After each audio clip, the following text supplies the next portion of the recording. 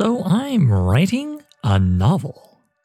It's the show where you join me, Oliver Brackenbury, on the journey of writing my next novel, from first ideas all the way to publication and promotion. In this one-man reality show, I'll share with you my ever-evolving thoughts and feelings on how I write, being a writer, and everything that entails at each stage of the process. I'll also answer listener questions and, once in a while, interview people who write fiction. If you're the kind of person who likes to learn how things are made and get to know the people making them, then this is the show for you. Last time, I read for you the short story, Vo, in its 10th draft currently, which birthed this whole novel writing project for Untitled Sword and Sorcery novel, and for reasons that I'll get into, it actually was pretty good for laying up the topic that I'll be discussing this time around, which is language and race. Two things which have a few added facets to them when you're writing either fantasy or sci-fi. As you may recall, language played a small but important role in the story of Vo, which was, the whole thing of first underlining the differences between Vo and Krog, with the words that Vo didn't recognize, like Dottle meaning sheep droppings, or Bjerg meaning kind of a little hill that she thought, meant like a horrible monster, and so on and so forth. It gave me a little bit of comedy, like her stepping in the sheep poo, and it also set up what was kind of the loophole problem, whatever, kind of illustrating how the magician's trap for each of their respective peoples, their feuding peoples on that island, was not very well thought out, because they ended up trapped on the island so long that their language started to diverge because they hated each other so much and interacted so rarely, so that eventually, over time, as Vo says in the story, they would be unable to communicate with each other, which would make it impossible to undo the trap that was supposed to, presumably, teach them to be honest and get along by sticking them on an island until they do. Which reminds me of a piece of writing advice I've brought up before that I think is very versatile. The advice, strictly speaking, was if you make all members of an organization in your show or book or novel, whatever, have the same beliefs, if they all are, simpatico about what to do and why they're doing it, then you are denying yourself interesting storytelling options, generated certainly by conflict, but perhaps other things as well, as a result of different people in the organization believing things differently. As that goes, so does it go, I feel, with language. If you do something that is so common in fantasy writing, particularly people that I think have Dungeons and Dragons on the mind, it's having a universal sort of language, or like an Esperanto that people actually use, called oftentimes common, or the common tongue. That language everybody knows. Sometimes common is literally the name of the language, which, like, what? And other times it's just sort of, we say common, but what we mean is like French or whatever, fantasy French is the universal language of our world that most people speak. If it's the traders' language, perhaps, traders bring it all over the show, so we all speak it, kind of like how the British Empire forced the English tongue across the globe so that everybody could speak to them while they were like saying, give us your stuff. We have not earned it. And that's fine. I get it. I get when you're writing a story where you want to have a character who travels around and meets people from all kinds of interesting places, I get how it would be tedious to feel like you have to over and over again write about how your character learns their language painfully over a long period, or if you have to write over and over again scenes where your character doesn't know how to speak the language, so they just kind of use hand signals or whatever, however they get by. It denies you options in that regard, right? You can't have them have deeper conversations if they don't understand each other's language, presumably. So the heck with it. Let's have the common tongue, or in science fiction, let's have a universal translator, or in fantasy, let's have a universal translator, maybe some kind of weird worm you stick in your ear, or some magic amulet, whatever. Something that just goes, yeah, whatever, let's just have everybody talk to each other. This story is not about the difficulties of language and communication, for heaven's sakes, please and thank you. Let's just get to fighting the dragon. I get it. I totally get it. In a similar vein, most sword and sorcery that I have read, particularly of the classic stuff, has characters who do have to learn languages. They don't go out and find a common tongue or a translator thingy, but you will find over time as you read more and more Conan stories, or, Fafnir and Grey Mouse or Elric, they have a real knack for learning languages. Boy howdy, they can learn a whole language in a paragraph that represents about a week because they've already heard a similar language before, off camera. Yeah. So very similar, but I kind of like that a little more, especially because it makes me think of historical fiction, which is a good place to look to for inspiration for sword and sorcery, as I have heard it described over on the excellent Sword and Sorcery podcast, Rogues in the House. historical fiction really plays into sword and sorcery in many ways, but one of them is that classic sword and sorcery, or earliest stuff, is almost always just historical fiction with a twist, with a wizard or whatever. So it's worth looking at. And one of the things you'll find in historical fiction is, for example, I was just reading a contemporary one called The Religion by Tim Willock, and that all takes place on the island of Malta, pretty much. And, you know, it's Europe, it's real history. There's no common tongue, there's no universal translator, but the characters are Western European polyglots. Most of them can speak Spanish, Italian, French, and in some combination. Then the locals speak Maltese, and a lot of them aren't quite as educated, so they have a harder time communicating with the wide-traveling main characters. But it all works out. It allows you to signify class and education and all kinds of stuff. And sometimes if you want two characters to speak in secret, they'll swap into Italian because they know the third person in the room only speaks French and Spanish or whatever. It's a fun tool, and it never gets in the way of the storytelling, and it never makes the writer have to write a boring sequence about the main character sitting down for Italian lessons or whatever. And I feel like something like this in a fantasy setting must have happened at least a few times in the stories of Fritz Leiber, his Fafhrd and Grey Mouser stories, because they mostly take place in a city called Lankhmar, a grand city of massive international trade sitting on the ocean, which surely have a lot of languages kicking around. So I feel like, why not give yourself more options by having multiple languages and avoiding the kind of universal translator common tongue situation, especially because doing so isn't going to force you to have to keep writing characters you don't know what the other one's saying. For this novel, I certainly see it coming up a lot in the first third, where Vo has left the island and has gone to the mainland, whatever that is, and traveling through various places and meeting various peoples. You know, the very first story the very first story on the mainland, I want her to run into people who are essentially her people. They're who her people are descended from after 300 odd years of being stuck on that island. And I thought, she would speak basically their tongue, but it also would have been developing in isolation. So would that be kind of like right now if through some time travel, shenanigan, you got to speak to someone who only spoke the King's English from like 300-400 years ago, whenever that was precisely? You could understand some bits and pieces, but it would actually be really, really hard to know what the heck the other person is saying. And that could be a fun obstacle for Vo, which will play into some stuff I'll get into when I discuss that story in detail. Then the story after that, I like the idea that maybe she started to pick up some more of the updated vocabulary and then gets slung into a situation with people from all over the show. And she has to figure out, what is the common tongue, as in, what is the tongue of empire?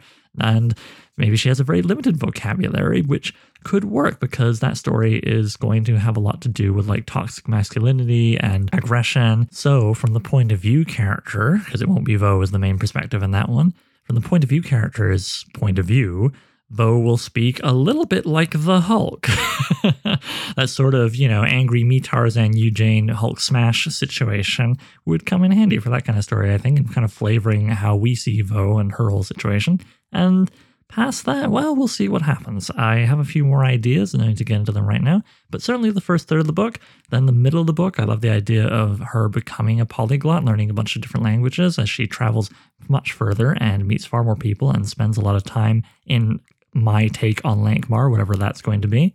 By the final third, where I have her going to, almost other worlds and things like that, well, I may have to give in from time to time to the temptation for some kind of universal translator. We'll see, though. It'll be an interesting personal challenge, I think, to avoid that as long as I possibly can. Language as world building is something I could probably fill a whole nother hour talking about, but I think that's good for now. You get the idea. Let's move on to language as the actual prose, the actual language on the page. I'm going to talk first a little bit about Robert Howard, the granddaddy of sword and sorcery, and his use of language, which is often discussed, spoken about, and studied, and then a wee bit about some of the other sword and sorcery names worth paying attention to, before I talk a little bit about my own use of prose and how I want to change how I think about it and improve my use of it in the book, which, I won't lie, is something that makes me probably about as nervous as anything I'm going to talk about in this episode. And in this episode, I'll be talking about racism. Yeah, there's a subject where people never misspeak. And no. It makes me very nervous because it makes me concerned that I will reveal myself as an idiot. Let's find out. Is Oliver an idiot? Well, let's talk about Robert Howard first, who was, a lot of things, but I don't think he was an idiot. Now, if you were to ask me to describe his prose off the top of my head, I would use a lot of words I've heard other people use, which includes funny sounding stuff like muscular. Well, how is his prose muscular? What does that mean? Well, when people say that, they tend to mean it does things that they think of as very masculine, like it's very quick moving and powerful sounding and violent, which is all, I would say, true, but his language is also very poetic, and that's not a traditionally masculine thing now, is it? So, Howard was no dummy. He would say that he didn't really know all the right words, he didn't know what a Trotsky or whatever was, all the words for actually breaking down poetry, but he obviously had some instinctive understanding of it, something which he would cop to in his letters to his best pen pal there, H.P. Lovecraft. He's also a fan of using lots of adjectives, which is called, I gather from Wikipedia here, compound modification, or serial modification if you have like A, B, C, like a whole string of adjectives and adverbs. And so that might get you lines like the saw-edged crescent blade of the Yuetshi, where the noun blade is modified with both crescent and saw-edged. And I would count myself definitely as a fan of something else he does, which is similar, where he would have descriptive details as lists, the rapid succession adding to the pace of the prose. For example, flat, flaring nostrils, retreating chin, fangs, no forehead, whatever, great, immensely long arms dangling from sloping, incredible shoulders. Like a lot of pulp and comic book authors from the 20th century, Howard had a good appreciation of a big ape. He's also a big fan of epithets, the most obvious of these being, the Cimmerian when he refers to Conan, and I'm certainly having a bit of fun with that in Vaux when I tried to think of cute things to refer to her as other than Vaux, like when she's in the battle scene and I referred to her as the blue-cloaked battler.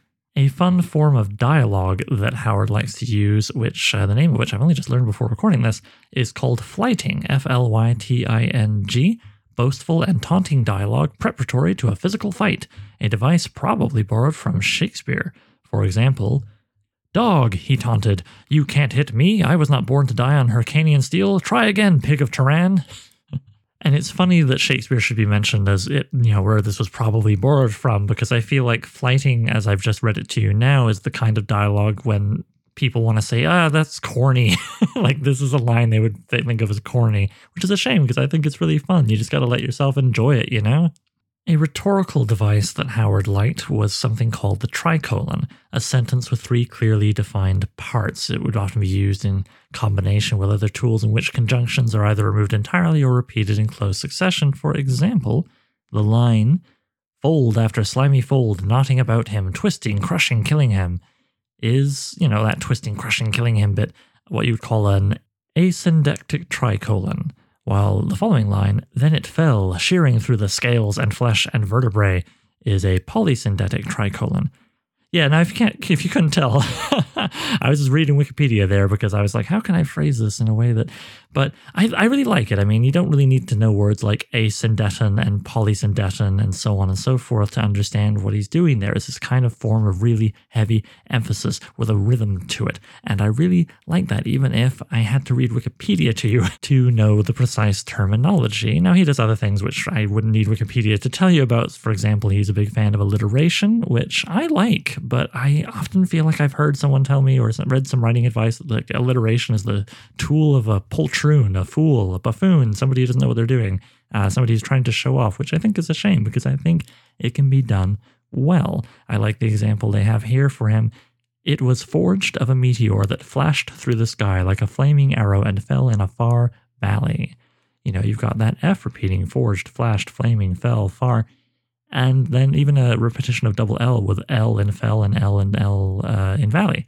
And I like that. I think alliteration, when it sounds really junky, is when like literally 4 or 5 words in a row all have the same starting letter as opposed to just several spaced rhythmically throughout a sentence like the one I just read to you. And then there's the poetry side of things when it comes to his language, which, Wikipedia goes on here about how, the meter used by Howard in his poetry creates a sense of motion. There's a whole bunch of other specific terms like trochee and stressed syllable, which I have to go back to a book I own on poetry to remember the meanings of half the time. And I would love to understand those things more, to use them as tools in my own writing. I do think there is serious value in understanding poetry. It's just unfortunate that my life isn't such that I have need to think about those words very often, even as someone who writes. And as I alluded to earlier, it would seem that Howard felt similarly. Here's that letter to H.P. Lovecraft quotation there about that, where Howard speaks, "I know nothing of the mechanics of poetry. I couldn't tell you if a line was anapestic or trochaic to save my life. I write the stuff by ear, so to speak, and my musical ear is very full of flaws." Wikipedia then is nice to him by continuing with how, nevertheless, the rhythm, stress, and intonation are present in his works, regardless of his knowledge of the correct nomenclature. And, well, this is where I feel a bit of a kinship with Howard in the sense that, I even have an English degree, just a bachelor with honors, but still, I've gone to school to study the language, and it was my, number one subject in high school, but grammar was not my jam, really, unfortunately. And in my day-to-day life, well, I don't write for a living as of this recording, ? Maybe that will change. I would like it to. I would love to be able to write for a living and make it mostly what I do so that there'd be more incentive and more time for me to learn these kinds of terms and really better understand them and how to use them in my writing. But as someone who does not do it for a living, that means my time is very limited and I have my brain full of a whole bunch of other stuff I need to know in order to keep a roof over my head. Plus, to be honest, I'm still kind of learning to find pleasure in knowing these things. Prior to not that long ago, 99% of my pleasure in writing was the crafting of plot and character and theme and mood and all that kind of stuff. The story, so to speak. Whereas the bits and pieces I'm assembling the story out of, I'm learning to love them. I've been learning to love them for not very long now. So yes, we've reached the part where I worry I've revealed myself to be an idiot. I'll let you be the judge. I'll finish this little bit of talking about Howard and his use of language by saying two more things. The first is that if you really want to learn about his prose in detail, other than, of course, reading his stuff, I again would point you towards the book Flame and Crimson, A History of Sword and Sorcery by Brian Murphy, which gets into more detail and is a lot more fun and readable, I think, than the Wikipedia that I just drew from there. So yeah, I'd recommend that book again. And then I already read a chunk of him back in episode 4 of the podcast, right after the credits there from the People of the Black Circle, but I feel like I can read a little bit at the beginning of one of the other most well-known Conan stories, The Tower of the Elephant, an opening paragraph that illustrates something else about his prose, which is he loves to open his stories not with exposition, but by kind of almost doing a very cinematic thing, having the camera come into a situation already happening. Here we go. The first paragraph from The Tower of the Elephant by Robert Howard. Torches flared murkily on the revels in the Mall, where the thieves of the East held carnival by night. In the Mall, they could carouse and roar as they liked, for honest people shunned the quarters, and watchmen, well paid with stained coins, did not interfere with their sport. Along the crooked, unpaved streets with their heaps of refuse and sloppy puddles, drunken roisterers staggered, roaring. Steel glinted in the shadows where arose the shrill laughter of women and the sounds of scufflings and strugglings. Torchlight licked luridly from broken windows and wide-thrown doors, and out of those doors, stale smells of wine and rank, sweaty bodies, clamor of drinking jacks and fists hammered on rough tables, snatches of obscene songs, rushed like a blow in the face. Alright, it would be exhausting if I went into the same level of detail discussing each of the authors I want to share with you now as I did with Howard, so instead, I'm just going to let a few paragraphs, one from each author, similar to the one I just read from Howard, where we have the story opening into a scene or a character entering a new location kind of thing, and you can enjoy comparing the way they sound as I pour it into your ears. Alright, we're going to start with C.L. Moore, one of Howard's contemporaries, who is noteworthy for many reasons beyond the fact that she is one of the rare female sword and sorcery authors from the 20th century. Her contribution was the character Jirel of Jory, a French knight from, I want to say, the 1400s, And even though she was set in ostensibly the real world, her stories very quickly would pull her out of it and put her in very fantastic places. In the most well-known of those stories, Black God's Kiss, I'm going to read you from a little bit into the story here, where basically there's a guy named Guillaume who has wronged her and conquered her and beat her army, and she is on a quest into a dark and terrible place of strangeness in seeking a weapon with which to take her vengeance on Guillaume. It reads as follows. She had half expected, despite her brave words, to come out upon the storied and familiar red-hot pave of hell, and this pleasant, starlit land surprised her and made her more wary. The things that built the tunnel could not have been human. She had no right to expect men here. She was a little stunned by finding open sky so far underground, though she was intelligent enough to realize that however she had come, she was not underground now. No cavity in the earth could contain this starry sky. She came of a credulous age, and she accepted her surroundings without too much questioning, though she was a little disappointed, if the truth were known, in the pleasantness of the mistily starlit place. The fiery streets of hell would have been a likelier locality in which to find a weapon against Guillaume.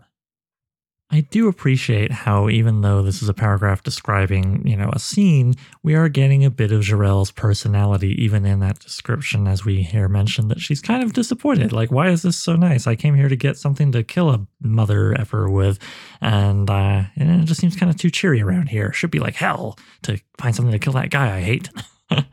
Her sort of hatred and indomitable will are definitely, I would say, the strongest parts of Jarell, and they often get her through things where her sword arm cannot.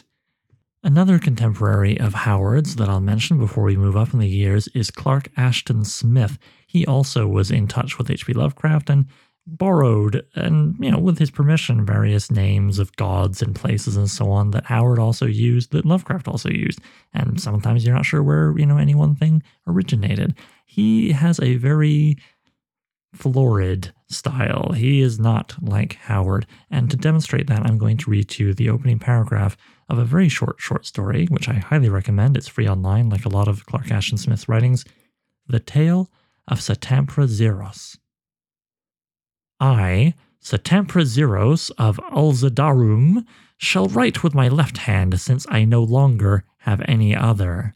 The tale of everything that befell Tiruv Umpalus and myself in the shrine of the god Chthagua, which lies neglected by the worship of man in the jungle-taken suburbs of Comorium, that long-deserted capital of the Hyperborean rulers. I shall write it with the violet juice of the savanna palm, which turns to a blood-red rubric with the passage of years, on a strong vellum that is made from the skin of the mastodon, as a warning to all good thieves and adventurers who may hear some lying legend of the lost treasures of Comorium and be tempted thereby. Love it. And there you go. Whereas like Howard greeted you with a bunch of very quick and relatable kind of like, yeah, there's dark alleys, there's an inn, there's somebody shouting, there's the sounds of parties, whatever.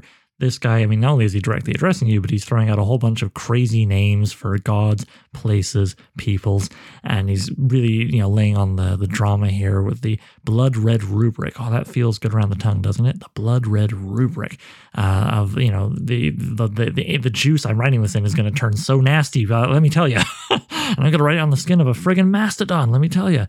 I really recommend his stuff. It's very over the top, you could say, but that's what you came for if you're reading his stuff.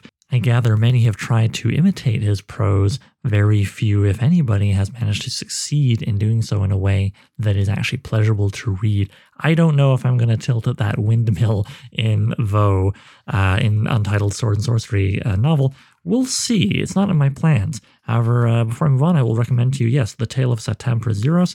And also, I would really strongly recommend another story of his called The Dark Eidolon, Eidolon, The Dark Eidolon. If I remember, I'll link to it in the show notes, which is a part of his most well-known set of stories, the Zothique cycle. Zothique being the last continent on Earth in an impossibly far future where the sun no longer shines in its prime. Which brings me to Jack Vance, who is known for a lot of writing. He was prolific, but I would say primarily for his 4-book series, Tales of the Dying Earth, which is set in a very, very impossibly far future where the sun has turned red and the citizens of the Earth, which has way too much history to even attempt to keep track of, are all kind of like, oh, that could go out any moment. And it changes very much how they live.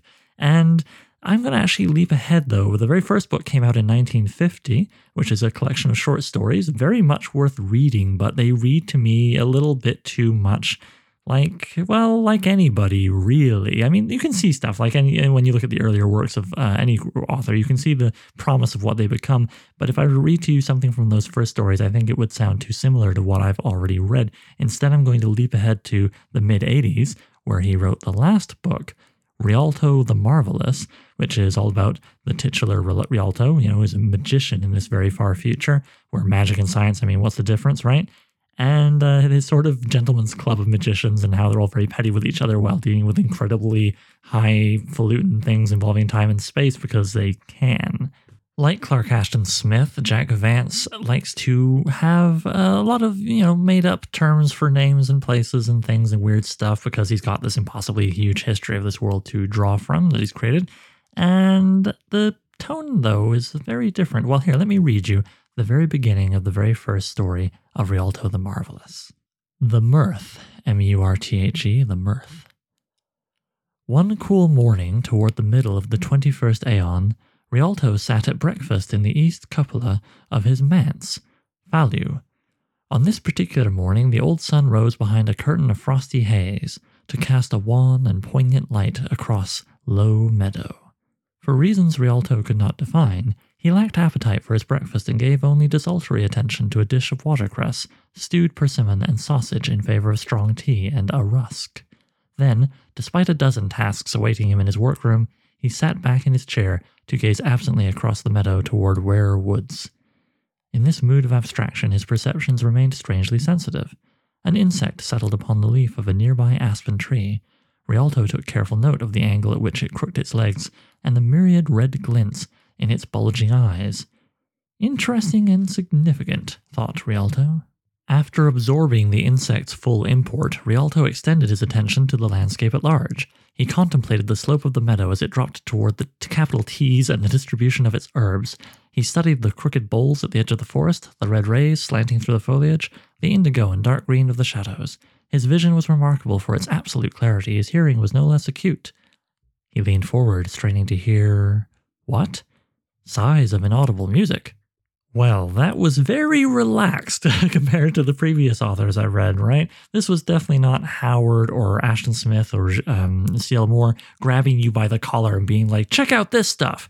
This is very languid, and the language goes along with that. I find there's a kind of distance created by the language of Jack Vance most of the time, whereby even if things are happening very quickly and farcically, as it tends to be the case with his stuff, he loves a good farce, especially in the two middle books, I always feel like I'm watching theater. There's a bit of a distance between me and what I'm reading, with the exception of the finale of the third book. But yeah, there's always exceptions to broad statements. Point is, yeah, his language is a bit more having fun with things and just being kind of, yeah, here's the deal, whatever.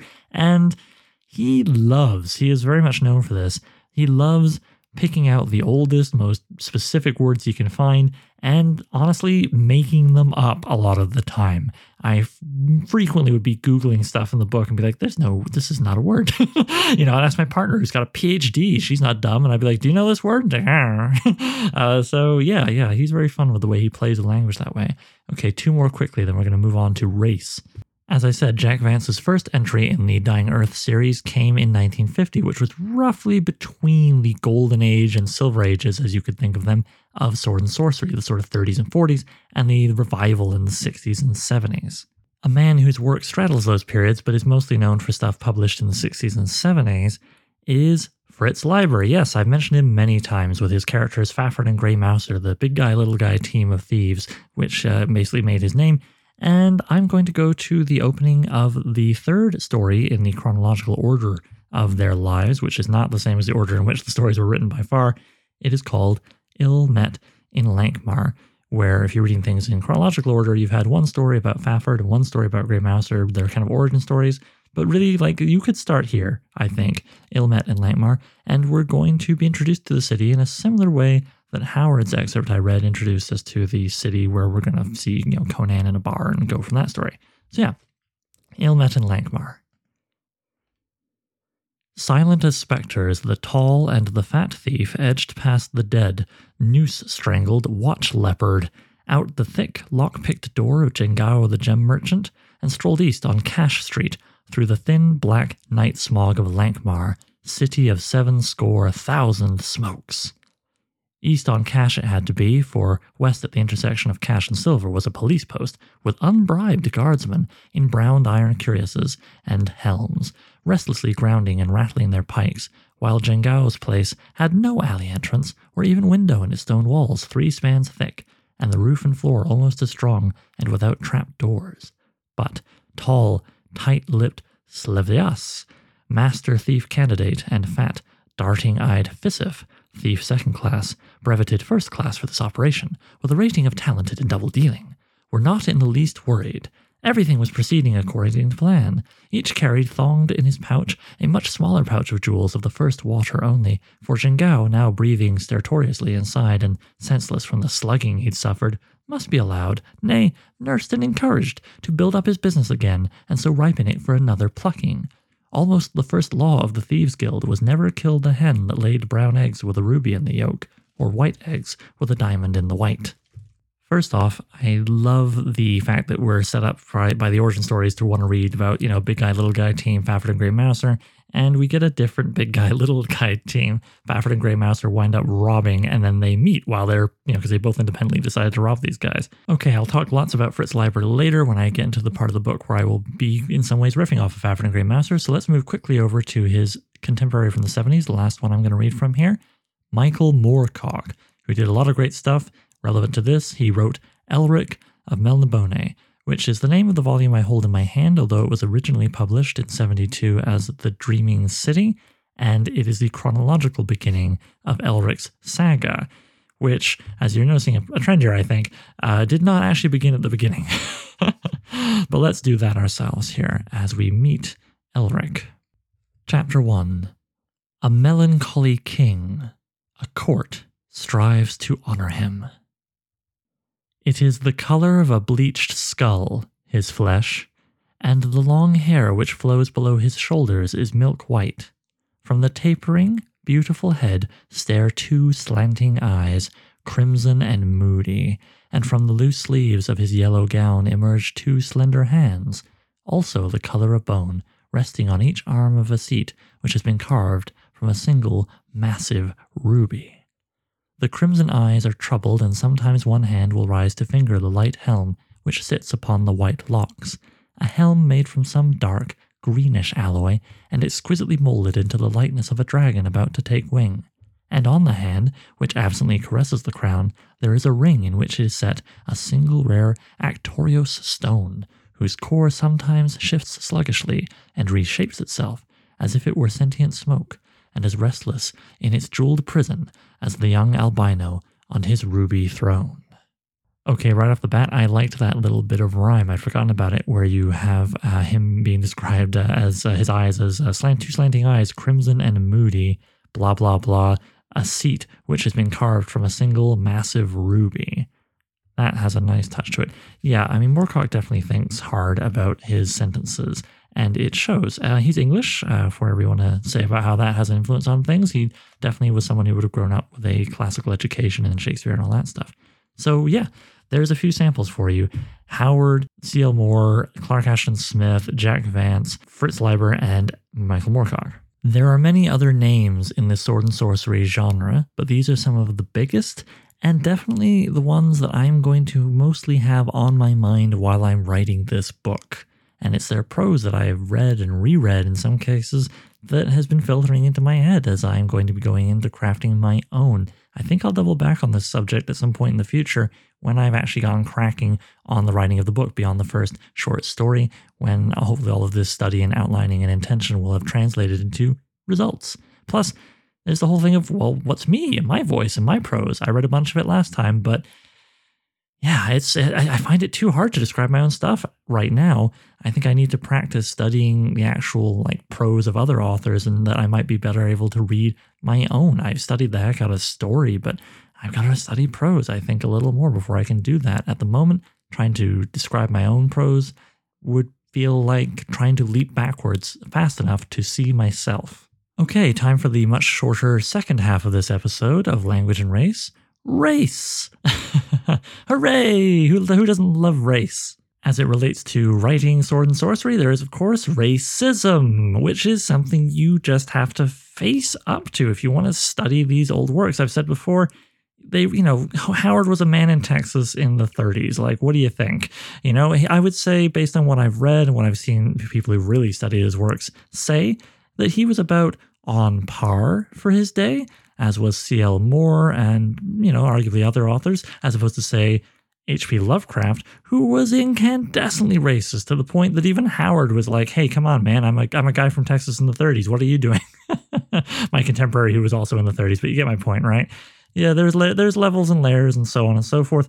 And, obviously you can do what I think I've said in the first episode where I talked about Sword and Sorcery and how some of the older material is dodgy in the respect of how race is treated, of how characters of color are described and that kind of thing. Well, don't do it. Don't do that. Don't be racist. There we go. I solved racism. Don't do it. But what I mean is, if you're a writer looking to write the stuff, don't carry that forward and be aware of it. Be mindful of it, because it might be too easy in imitating the form to unconsciously, unintentionally carry across certain essentialist things that are less obvious than using, the N-word. For readers in general, I would just say beware. You're going to run into it, especially in the early stuff. It doesn't largely vanish. It comparatively largely vanishes once you get to the Silver Age in the 60s and 70s, but it's still the 60s and 70s. And, some authors are pretty still awful. Actually, I've honestly found Lynn Carter to be pretty bad for the whole racial thing in ways he focuses on it more than Howard did in the 30s. So, what the heck, man? And even generally very progressive individuals like Michael Moorcock are still of the era in which they're writing, the 60s and 70s. So yeah, just be aware of it. And if you are a person of color reading these old stories, heads up. You may still be able to enjoy them, you may not. That is a personal preference for which I think no one should ever judge anybody. If something makes you uncomfortable, that's it. You're legit to be made uncomfortable by it. Anyway, point is, it's good to keep an eye on this kind of thing when it comes to reading and writing Sword and Sorcery, and that's all I'm going to say, because at the end of the day, I'm a white guy. I don't feel I have a lot to add to the subject that others haven't already said. Something where I feel a bit more comfortable, though, and something which race as racism, as skin color, whatever, essentialism, all that stuff, that can play into it, though, is race as fantasy world building, right? Like, we got our dwarves and we got our elves and we got our this and we got our that. Now, in Sword and Sorcery in general, particularly the Golden Age and Silver Age stuff that I've read, you don't have elves and dwarves and whatnot. You don't have what in Dungeons and Dragons you might refer to as a demi-human. Basically humans, but, something else stuck on their forehead or different ears, or they're shorter or whatever, and they have one dominant characteristic. Like, the elves are all snooty and the dwarves are all kind of grumbly or whatever.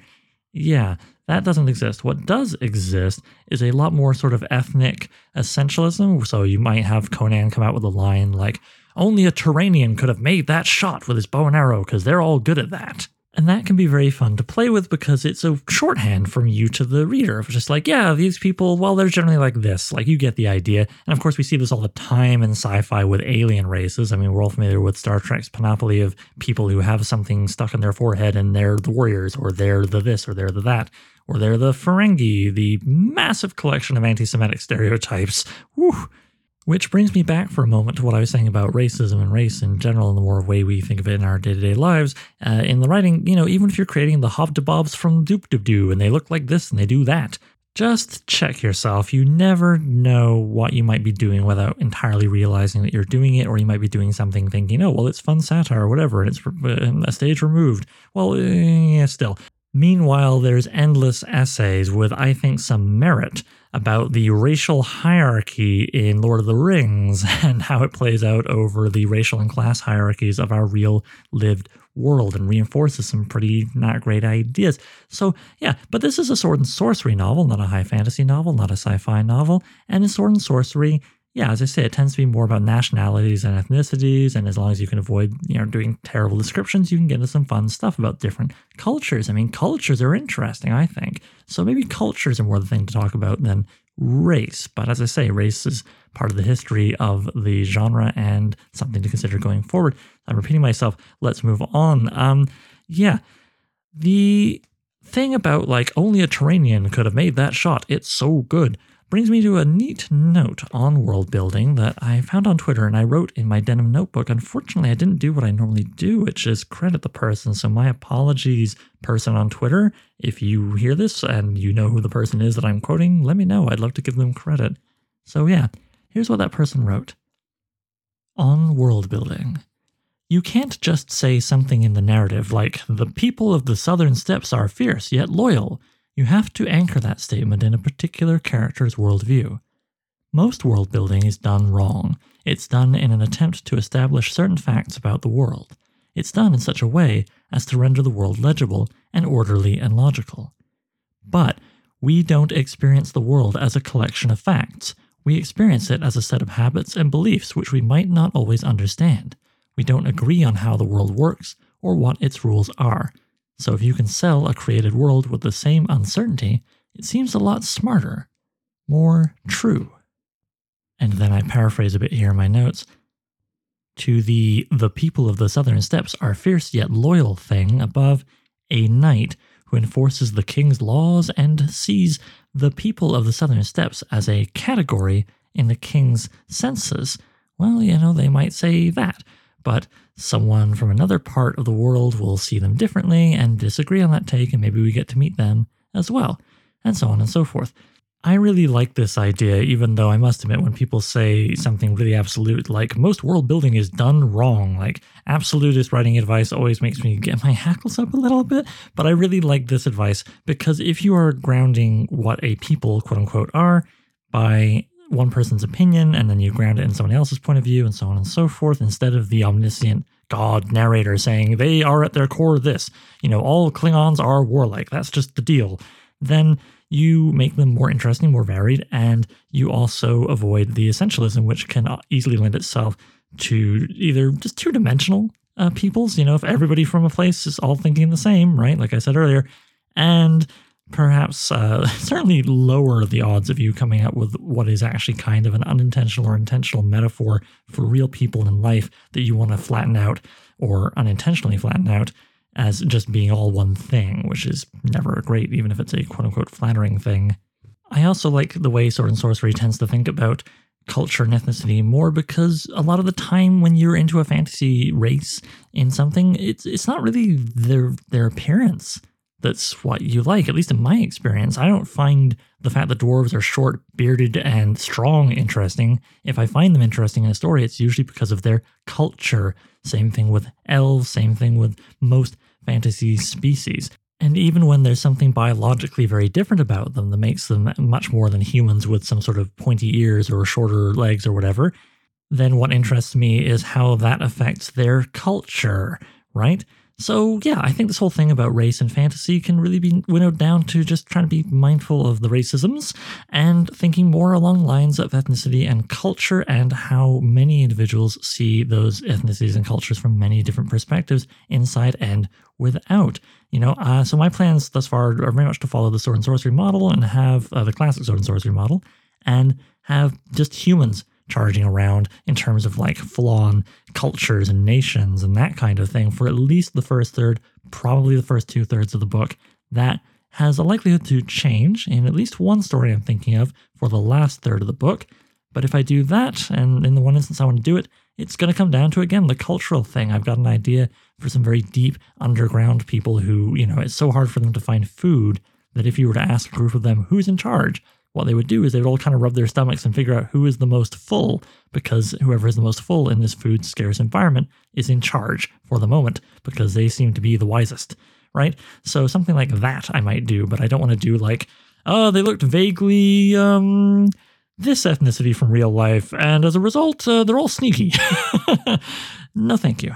All right, time for the listener question, which came to me via Twitter from @Korivak, Korivak, also known as Matt DeBarth. To give you a brief break from the sound of my voice, here's Matt's question read by my partner, Sasha. I love short stories, so the structure you're planning sounds great. I know you've talked about it some already, but I'd love to hear more. Roughly how many are you aiming for? Will there be variety in length and tone? Thanks for your question, Matt, and thank you, Sasha, for reading it. Quick refresher, the novel will be a short story cycle taking place across about 15 years of Vaux's life. I have a section of the Denim Notebook where I've figured out the details of this, which stories will be going into which third of the book. And I'll be doing an episode soon on the details of how I chose those stories and all that kind of thing. So here I will just say I'm currently looking at 17 stories. And yes, they will vary in length and tone. I feel it's important to vary in both length and tone to avoid monotony, right? If the whole book is really grim, yeah. Well, I think I've said that before about the actual, moments within the stories and how I write in general. Even the darkest stories tend to have a bit of humor because without a variance, it all just sort of smears together and it's harder to make anyone moment pop. In a broader way, I think the length of chapters or stories also plays into this. If they're all exactly the same, if I made every single short story 5,000 words, give or take a few syllables, then yeah, you would kind of start to get this feeling when you know you're coming around to the ending, and that would change your expectations of the story you're reading. Alright, Matt, thanks again for your question. I hope that answers it in sufficient detail for now. Like I say, there will be an episode where I'll be delving much deeper into the overall architecture and how I chose each story and roughly what length some of them will be, actually. As I'm recording this, I genuinely can't decide what the next episode is going to be about. I've got a few topics here, and that's one of them. I may also talk about lessons for Vaux as she grows over the course of all 3/3 of the book. All 3 of them. And I might also talk about research and how I go about that for the novel. So, yeah, maybe I'll talk about something I can't even think of right now. We'll find out next time. So, I'm writing a novel. Features original music by Gloria Guns and is hosted by yours truly, Oliver Brackenbury. If you'd like to submit a question, then please email it to soimwritinganovel@gmail.com. Bonus points if you record yourself and send me an MP3 I can cut into the show. Doesn't have to be fancy, using your phone is fine, just keep it clear and concise. You can also holler at the show on Twitter. Look for @so_writing, @sowriting. Please consider sharing the show with anybody who might like it, leaving a review on iTunes, and checking out patreon.com/soimwritinganovel. Patrons get to be thanked in the final novel, listen to episodes of the podcast a week early, and even enjoy a bonus podcast called So I Wrote a Novel, where I read and comment on chapters of previous works, starting with my first novel, Junkyard Leopard. Thanks for hanging out with me, and I'll see you soon.